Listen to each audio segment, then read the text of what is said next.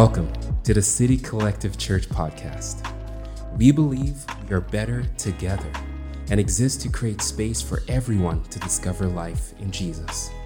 We hope that in today's message, you encounter the heart of God and are challenged and inspired in your relationship with Christ.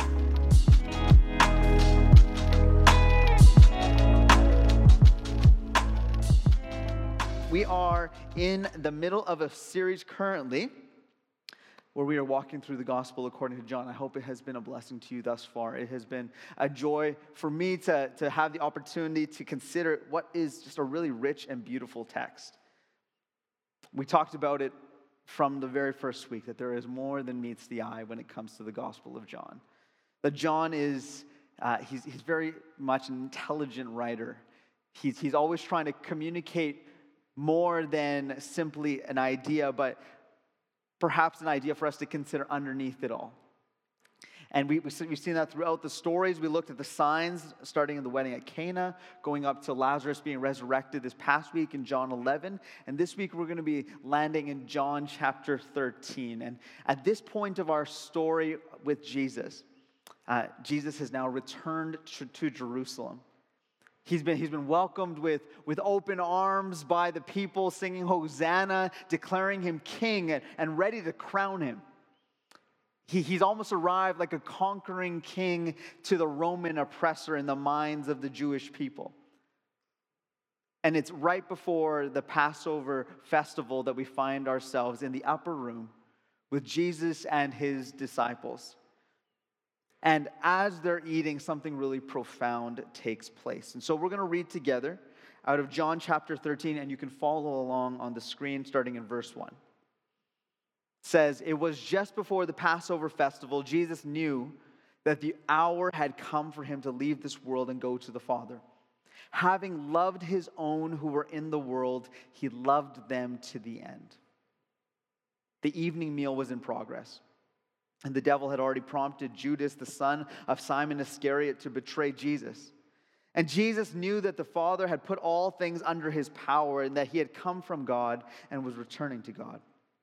So he got up from the meal, took off his outer clothing and wrapped a towel around his waist. After that, he poured water into a basin and began to wash his disciples' feet, drying them with the towel that was wrapped around him. He came to Simon Peter, who said to him, "Lord, are you going to wash my feet?" And Jesus replied, "You do not realize now what I am doing, but later you will understand." "No," said Peter, "you'll never wash my feet." And Jesus answered, "Unless I wash you, you have no part with me." "Then, Lord," Simon Peter replied, "not just my feet, but my hands and my head as well." And Jesus answered, "Those of you who've had a bath need only wash your feet. Their whole body is clean, and you are clean, though not every one of you, for he knew who was going to betray him, and that was why he said not every one was clean." When he had finished washing their feet, he put on his clothes and returned to his place. "Do you understand what I've done for you?" he asked them. "You call me teacher and Lord, and rightly so, for that is what I am. Now that I, you, your Lord and teacher, have washed your feet, you also should wash one another's feet. I have set you an example that you should do as I have done for you. Very truly I tell you, no servant is greater than his master, nor is a messenger greater than the one who sent him. Now that you know these things, you will be blessed if you do them." So perhaps you've come across this piece of text before, but at the very beginning, it notes that Jesus knew that the hour had come for him to leave this world. So my opening question for you this morning is, what would you do if you knew that the end was coming? I think this is like a classic question that is kind of brought before you. If you had one final day left on earth, what would you do? How would you spend it? What would be the things that you would perhaps prioritize in the way that you would spend that final day? I think as humans, there is a level of reflection in things that come to mind when we consider a question like this. And this isn't just something that we're aware of coming to an end perhaps in our life, but it can be things in the here and now. We have things end in the here and now.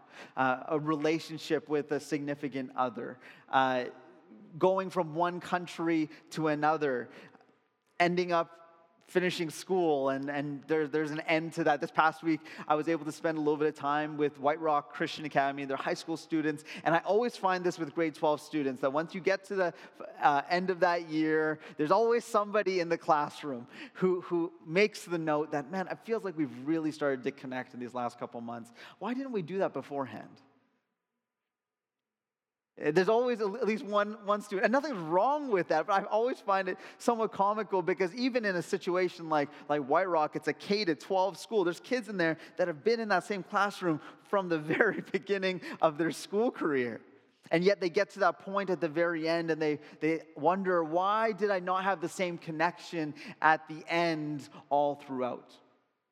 I think there's perspective that you gain when you have the end in mind. This past fall, I was able to spend some time on Keats Island at Barnabas Retreat Center. It's a beautiful space. And I was there with a group of pastors, and we were kind of reflecting on what the last 2 years have looked like within church circles, within ministry, and just as leaders as a whole. Reflecting on the things that we've grieved, the changes that we've had to try to implement, the ways in which it's impacted us individually. And there was an immense time of self-reflection, probably more than I would say I'm comfortable with. I don't think I naturally adhere to self-reflection, but we're doing it as a group, so I participated. One of the practices that they asked us to do as individuals was to consider this situation. That you come to the end of your life and everyone has gathered for your funeral. All the people that you love and that you want to be there. And then they asked us to write a eulogy that we wish to have one of our significant others, friends, family communicate. So with Adriana in mind, that was for whom I wrote the eulogy. And the purpose of the exercise is this. What do you want people to remember you by? What do you want people to say about you? Because I think there's so much that we do on a day-to-day basis that would probably not make it into the eulogy that we would craft for another. I'm not saying that working hard or having a vocation or some of the habits and the practices of our day are not necessary, but I would contend that sometimes we prioritize the wrong things in our everyday lives because we don't have a perspective of the end in mind. And so I wrote this eulogy. In some ways, it's like a letter, as if it would be something I would want Adriana to say about me when I was to die. And I didn't leave it at that, actually. When I came home, I read it for her.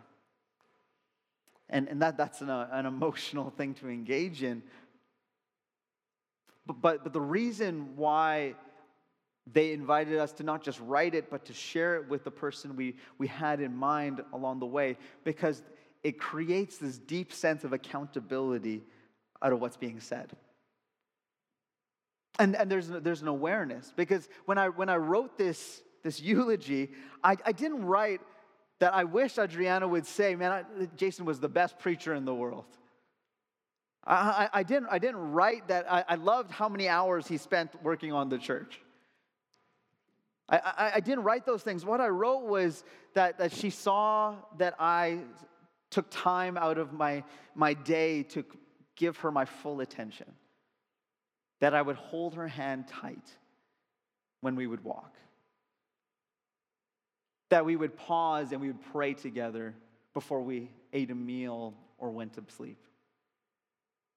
That those were the things I would wish that she would remember. That it was more about the relationship that we shared. The manner in which I perhaps led our family spiritually. The way I was as a husband. These were the things that I wanted her to remember me by. And I think it's interesting for you to ask yourself that question this morning. What do you want to be remembered by? And if you were in that last day how would you prioritize it? What would be the things that you would give weight? To prioritize the right things, to allocate time appropriately, and to hold true to character traits that perhaps we would hold are valuable and important. Because when the end is approaching, I think those thoughts get a sense of clarity. It isn't actually haphazardly done, but it's done with a sense of intentionality. So again, I ask, what would you do if you knew the end was coming? This is what Jesus is doing. This is where we find him in this moment. We know this from what we looked at even this past week, where he was arriving at Bethany. Lazarus is resurrected.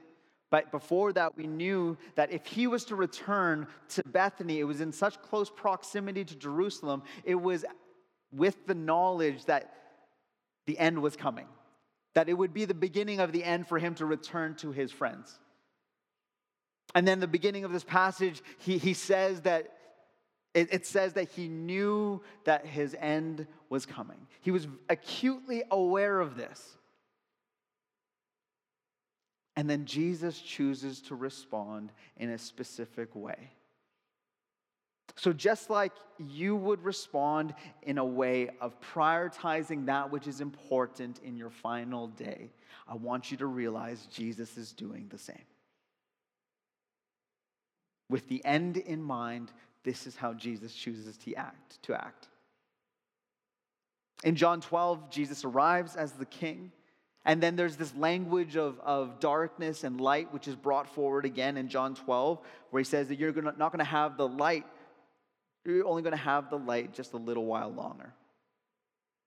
And then they arrive at this upper room, and there's much that takes place in this upper room. That they break bread, they're enjoying a festival time together.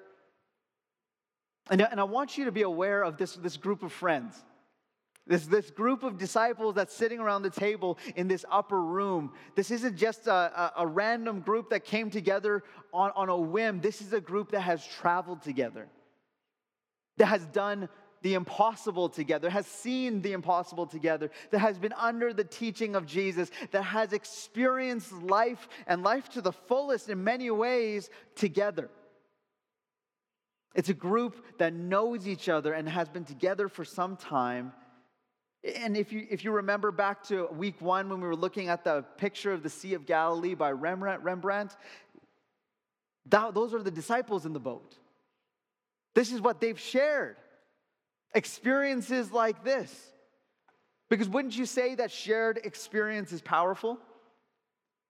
That it's moments like these that tie us together, that they create depth of relationship and they establish trust. It's one thing to say that, oh yeah, we're good friends, we get along, and it's another thing to have gone through some stuff together. And that's what's taken place with the disciples. They're in this upper room, they've had shared experiences, and they even have an awareness that they're in deep trouble. Rome is at their doorstep, Jerusalem is at their doorstep, and it wants blood. They're aware of this. And they're all together, and trust is established, and yet one in the room would betray them.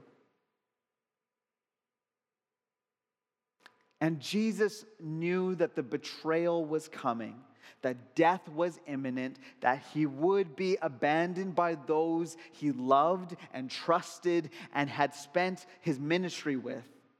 And yet he says, having loved his own who were in the world, he loved them to the end. And in the middle of the meal, Jesus chooses to wash the feet of the disciples.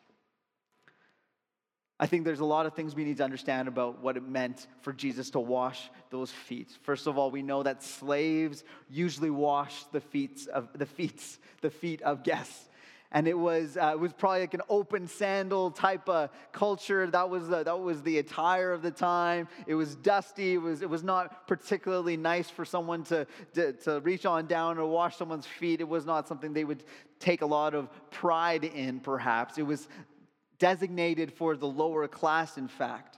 And the disciples were travelers with Jesus. They would walk and they would do things and they would see and then they would walk again. So you can imagine that it wasn't looking so good when they are in that moment together.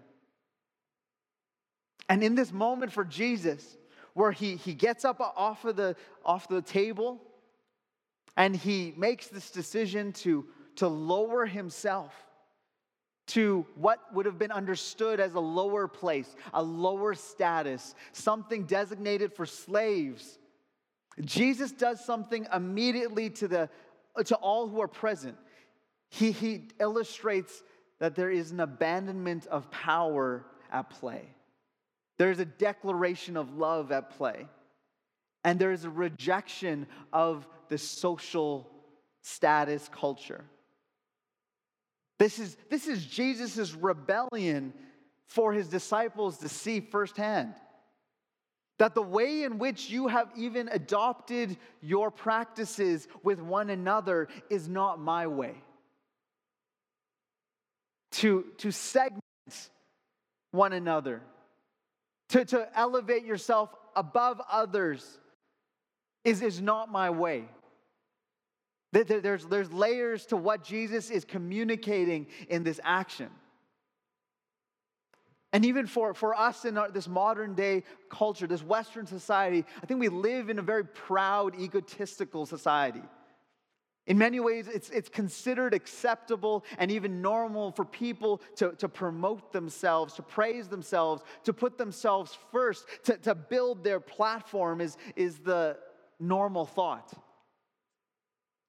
And in some ways, pride is almost considered a virtue. It seems like a characteristic of grit, of getting things done. While humility, and when I say humility, like real humility, not the kind that's curated by a PR company, is considered a weakness. I think everyone is, it seems, screaming for his or her own rights and seeking to be recognized as important. This is the society we live in. And there's this preoccupation with self-esteem, self-love, self-glory, so much so that it is destructive to relationships all around. Because no culture can survive when pride runs rampant. Because pride always comes at a cost to relationships. And when relationships are not secure, society cannot actually function, and you actually dwindle into a purely individualistic mindset, which looks a lot like where we are today. Where the choices of the individual supersede the choices of relationship. And I'm not contending to not care for yourself or to not be kind to yourself. But we have lost the ability to consider our relationships through the lens of Christ because we have stopped considering one another first. And for Jesus in this moment, he's illustrating what humility really looks like. When the Bible talks about all of the things that keep us away from God, pride is often at the forefront. Pride is the elevation of self. It's the worship of self in many ways. It's the belief that my own desires, my own intentions are of the greatest priority, of the greatest significance, and they are of the greatest relevance. Whereas humility is the adoption of a mentality that places others before ourselves.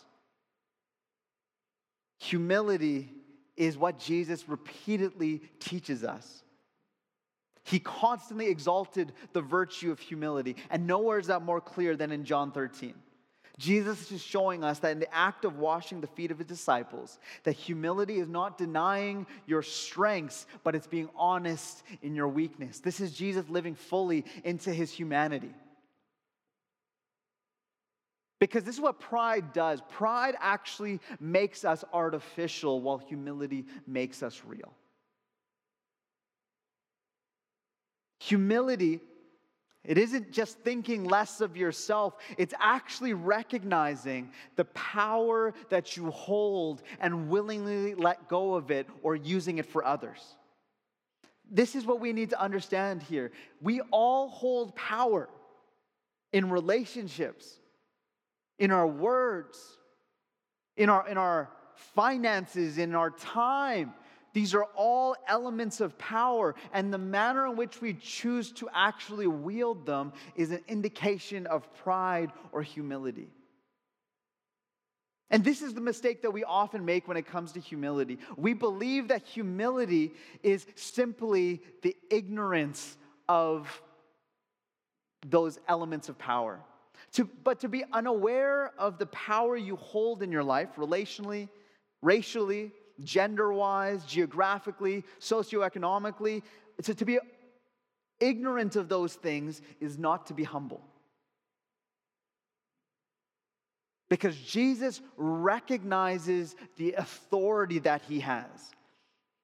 This is what the scripture says. Before he does the action of washing the disciples' feet, it says that he knew who he was. He knew the authority that he had.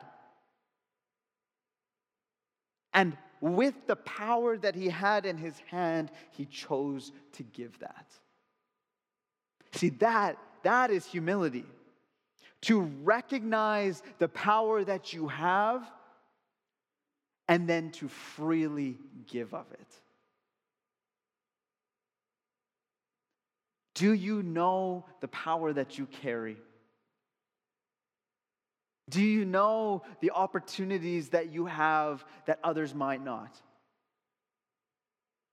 And do we operate with the sense of humility in that space by offering it to others in generosity? Or does pride come in the way and do we hold tightly to it? Because pride actually wields that power over others. Pride is preoccupied with self, and pride is far more common than you think it is. There's a reason why the Bible talks about it as often as it does, because pride seeps into everything that we do. If we were to consider the story of Jesus washing the feet of his disciples this morning, and if you placed yourself in his position, what do you think is actually going through your mind? This is the pitfalls I find for myself when I'm operating or trying to be generous or trying to be humble. That this thought pops into my mind of, man, I hope they say thank you. I hope someone actually notices how much this costs me. I wish that other people would maybe do it a little bit more like me. Humility out of our own strength is so easily corrupted. Because humility out of our own strength is often still more concerned about ourselves.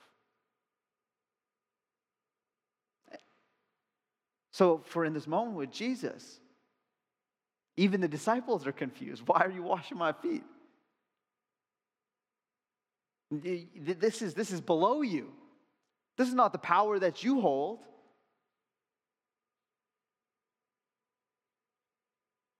But Jesus was aware, and yet he chose to give it freely. That is humility. And this humble act is, in fact, a generous one. And this is often the case. Pride leads to selfish actions, while humility leads to generous ones. If you're wondering why it is difficult to be generous with your resources, time, yourself, I would ask of yourself the question of, am I able to operate from a place of humility? Because that is where the foundation lies. But we're called to be generous. But we must understand that Jesus doesn't simply perform this act as the nice guy of saying that I'm going to do this because it's going to make everybody happy, and then everyone's going to have clean feet, and we get to go on the road and get them dirtied up again, and then somebody else will take the cue and they'll wash those feet, and maybe it'll make the world a better place, and we'll get along real nice together. Jesus chooses to take this action because he knew who he was. It says that Jesus knew the power that God gave to him. Jesus was aware of his identity. And this is a massive part of our issue with generosity, that so often generosity is difficult to engage with because we don't know who we are. When you don't know your identity in Christ, when you don't know who Jesus calls you to be, it is so difficult to actually let go of all the things that you believe you're known by. We are quick to hold on to something. And if you find yourself that I can't give this away, I'm not able to be generous with it, I'm not able to let go of its control over me, the question that I would ask of you is, how much is your identity tied into that thing? And it could be something that you don't even expect. Maybe it's how others think of you. It's just the idea of, I'm known as so-and-so, therefore I can't speak outside of it. I can't be generous even in how I think about it. I can't be open-minded. Even for myself, it can be good things. If my identity is purely as a pastor, I wonder if part of my struggle that I can face is, do I have an open-mindedness to perhaps what the Spirit is trying to do within me personally? Am I so concerned about leading others that I can't be led by God? What are you holding on to so tightly that it has become who you are?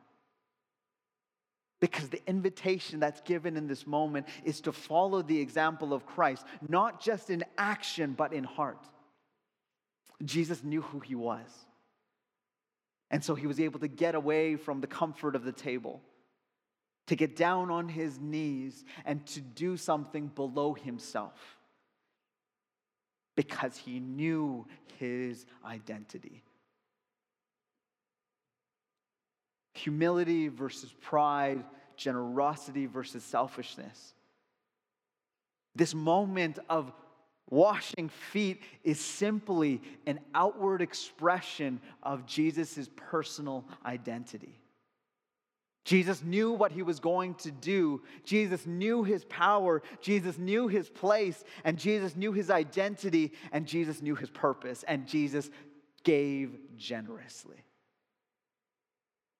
It's a small portion of that scripture, but I think it is foundational for the act that is taken.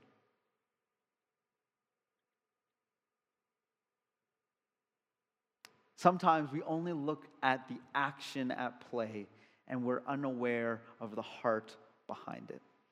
And we actually are very quickly prone to elevate an action and very slow to honor character. I love stories of hearing kindness from strangers, of someone at the Tim Hortons line paying for the person behind them. That's great. And we think, man, they're so generous and they're so great. And I think there are generous actions. But this is not what Jesus is actually saying. He's not just saying, be nice to people. He's saying, would you take upon yourself my way? Would you hold the identity that I give to you and live a life from that foundation? So that generosity is not just a momentary action, but an ongoing lifestyle. That it is in our words, it is in our time, it is in our money, it is in our treasure, it is in everything that we do, that we give of ourselves because we know all that we have been given. When generosity comes from that place, then every single moment that we have the opportunity, we see the opportunity for life to be brought into it, for joy to be brought into it. Because I've experienced this revelation of who Christ is, I so much more so want everyone around me to experience that as well. So I'm going to be generous with all that I am. Pride, would you be pushed to the side? Humility, would you be raised to the forefront? Because this is what we are invited to do, not simply take an action, but to capture his heart. This is a moment that's taken place between Jesus and his disciples that's meant to be celebrated. They're in a little bit of a party situation. They're in the upper room. There's food all around. There's drink flowing. This is a group that's had shared experiences. And then Jesus, he has this moment that takes place in the middle of it all. And I find it fascinating that Jesus in the middle, it says he gets up from the meal. I want you to imagine this. You're with all your friends and family. Everyone's enjoying some good food. And somebody gets up from the meal, takes off their outer clothing, wraps a towel around their waist, and begins to wash people's feet. That is an interruption to a meal, if I've ever heard of one. That is an interruption. And I think this idea of interruption is not isolated to this moment. Interruption is present all throughout Jesus' ministry. So many of the paradigms and the codified ideas that Jesus presents throughout his ministry doesn't come in a dramatic sermon, but it comes in these moments of interruption. There's a story of Jesus, and he's in a house, and he's talking to people. We don't know what he's talking about in that moment, but then someone comes through the roof, and he's healed in that moment, and that's what we hear about. This massive interruption takes place. Jesus provides a truth, and that's what we're given. Jesus is walking on the road, and Jesus is even in the midst of miracles. And then a lady comes up and touches the hem of his robe, and he feels the power leave him and heal her. This interruption, it didn't go as expected, and we see a revelation in that moment. Time and time again in Jesus' ministry, the interruption was the place where the power came to be, where the revelation came to be. And this is what I find for myself. I do not create pace for my life that allows for interruption to be possible. There is a dramatic clinging for control that I have in my daily rhythms. That even when there's spaces like a dinner, I have an exact idea of how I want it to go. I definitely don't want people washing my feet in that moment, so let's continue on with the meal. And even for Peter in this moment, he had this idea of, I have an expectation of how this is all supposed to play out. We're supposed to eat a meal, and if anyone's going to wash someone's feet, I'm going to wash Jesus's. And the minute he has his expectation or his idea of control broken, he doesn't know what to do. Because this is the power of interruption. Jesus had a pace to his life that allowed interruption to come into it. Either for him to respond to it or to create it. And this rhythm of interruption was space that he was able to create for generosity to be shown. Because generosity was not a controlled, fabricated set of check boxes that he led into every single day. I got to be generous to 6 people today, so I got to make sure that I create time for that. It was an expression of a lifestyle of humility. Because that's what real generosity is, right? I'm walking through a grocery store, and I got a busy day ahead. But I see someone who just seems to be struggling. Would you interrupt your day and maybe pray for them? You're walking down the street, and you're running to catch the bus, perhaps. And you see someone who has fallen and hurt themselves. Are you going to stop to help them?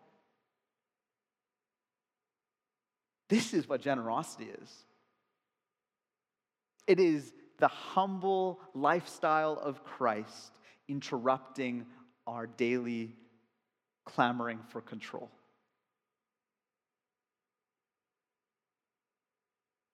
We are so guilty of it. I'm so guilty of it. And I hate interruptions, but Jesus loves them.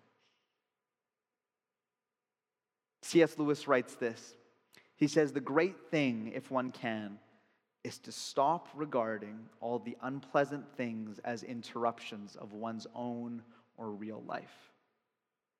The truth is, of course, that what one calls interruptions are precisely one's real life, the life God is sending one day by day. We crave control and security, and we look forward to moving into the expected and even the unexpected moments that might pop up. We like to have a level of control associated with them. But yet so much of our days come at us. And these moments, they're stacked moments in our life, and most of them are interruptions. So I wonder, if I am to match the pace of Jesus, I need to see the interruptions of my life not as interruptions, but as the invitation itself. As our ministry itself. Do you know that? You have a ministry as a follower of Christ. To demonstrate and reflect the person of Jesus in every space we occupy. I wonder how many of us have oriented our life to be a good person in such a way that we still hold control. Or can we even be generous in that way? Not just generous in a secure manner. Because this isn't what Jesus is presenting to us. We're invited to follow his example. And I know this is easier said than done. Worship team, you can join me at the front. I've heard a variety of reasons of what this story is trying to communicate. And yes, I believe that there is an example that is very clear that Jesus is presenting at the end. When Jesus says to follow my example, to love one another just as I have loved you. But I think that there's more that John is trying to communicate actually. Because this moment where Peter rejects Jesus and he says, hey, you shouldn't be washing my feet. This is what Jesus' response is. If I do not wash you, you have no part with me. Peter was missing what was happening to him because it wasn't what he expected. And if you're to hear anything this morning, hear this. Jesus lays forward a call of generosity and humility as he's shown towards us. But he says, first, you must receive the ways in which I am generous to you. Because when I serve out of my own strength, pride intervenes. Selfishness creeps in. And control and security start to play a larger role than it should. You can't serve others like Christ until you receive the way in which Jesus has served you. And you can't adopt the actions of Christ until you receive the gift of Christ. This is what Jesus is showing. There's an order to this that he shows even in this moment. I lead the way. He gets up from the table. He gives the gift. And then he says, follow me. Do as I do. But there's something that takes place in between. He's asking, would you receive it? Or are we Peter saying, no, don't touch my dirty, tired, weary feet? Unable to receive that gift and simply trying to live that lifestyle out of our own strength. Having a generosity that falls short. Having a generosity that ends up asking questions that are more about ourselves than about others. And that's the question I believe we're asked this morning, will you let him wash your tired feet? I wonder how many of us are missing the beautiful story that God is inviting us into because it isn't what we expected. Will we let him? Will we know the full extent of God's love for us?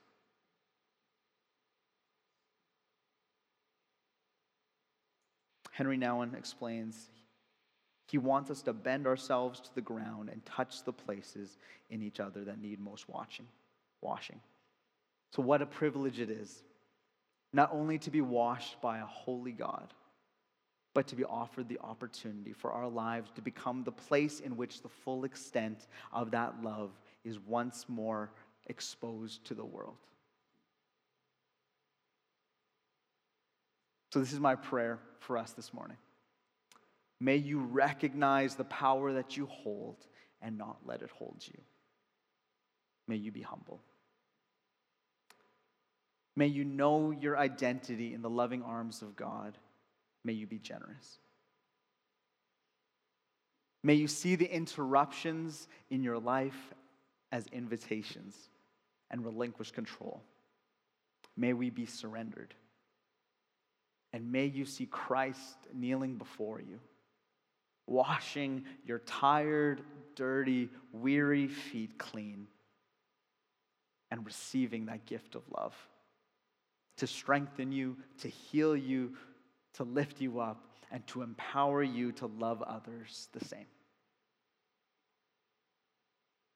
May this be what we discover this morning. Let's pray together. Spirit, we just pray for our hearts right now. Our good intentions,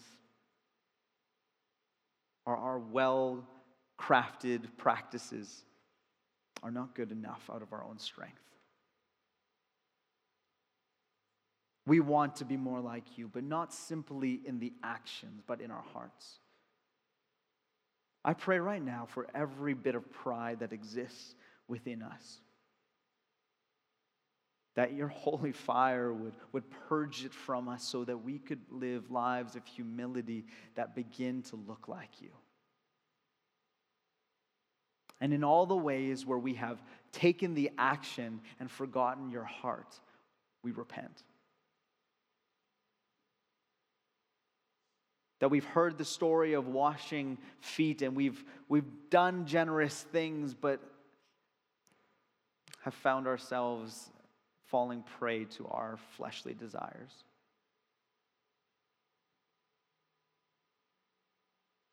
That our generosity feels inhibited by our need for notoriety. That our humility feels hijacked by a society that would make us believe that pride is the virtue. I pray that we would be a people fully surrendered. For each of us this morning, may our hearts be turned to you.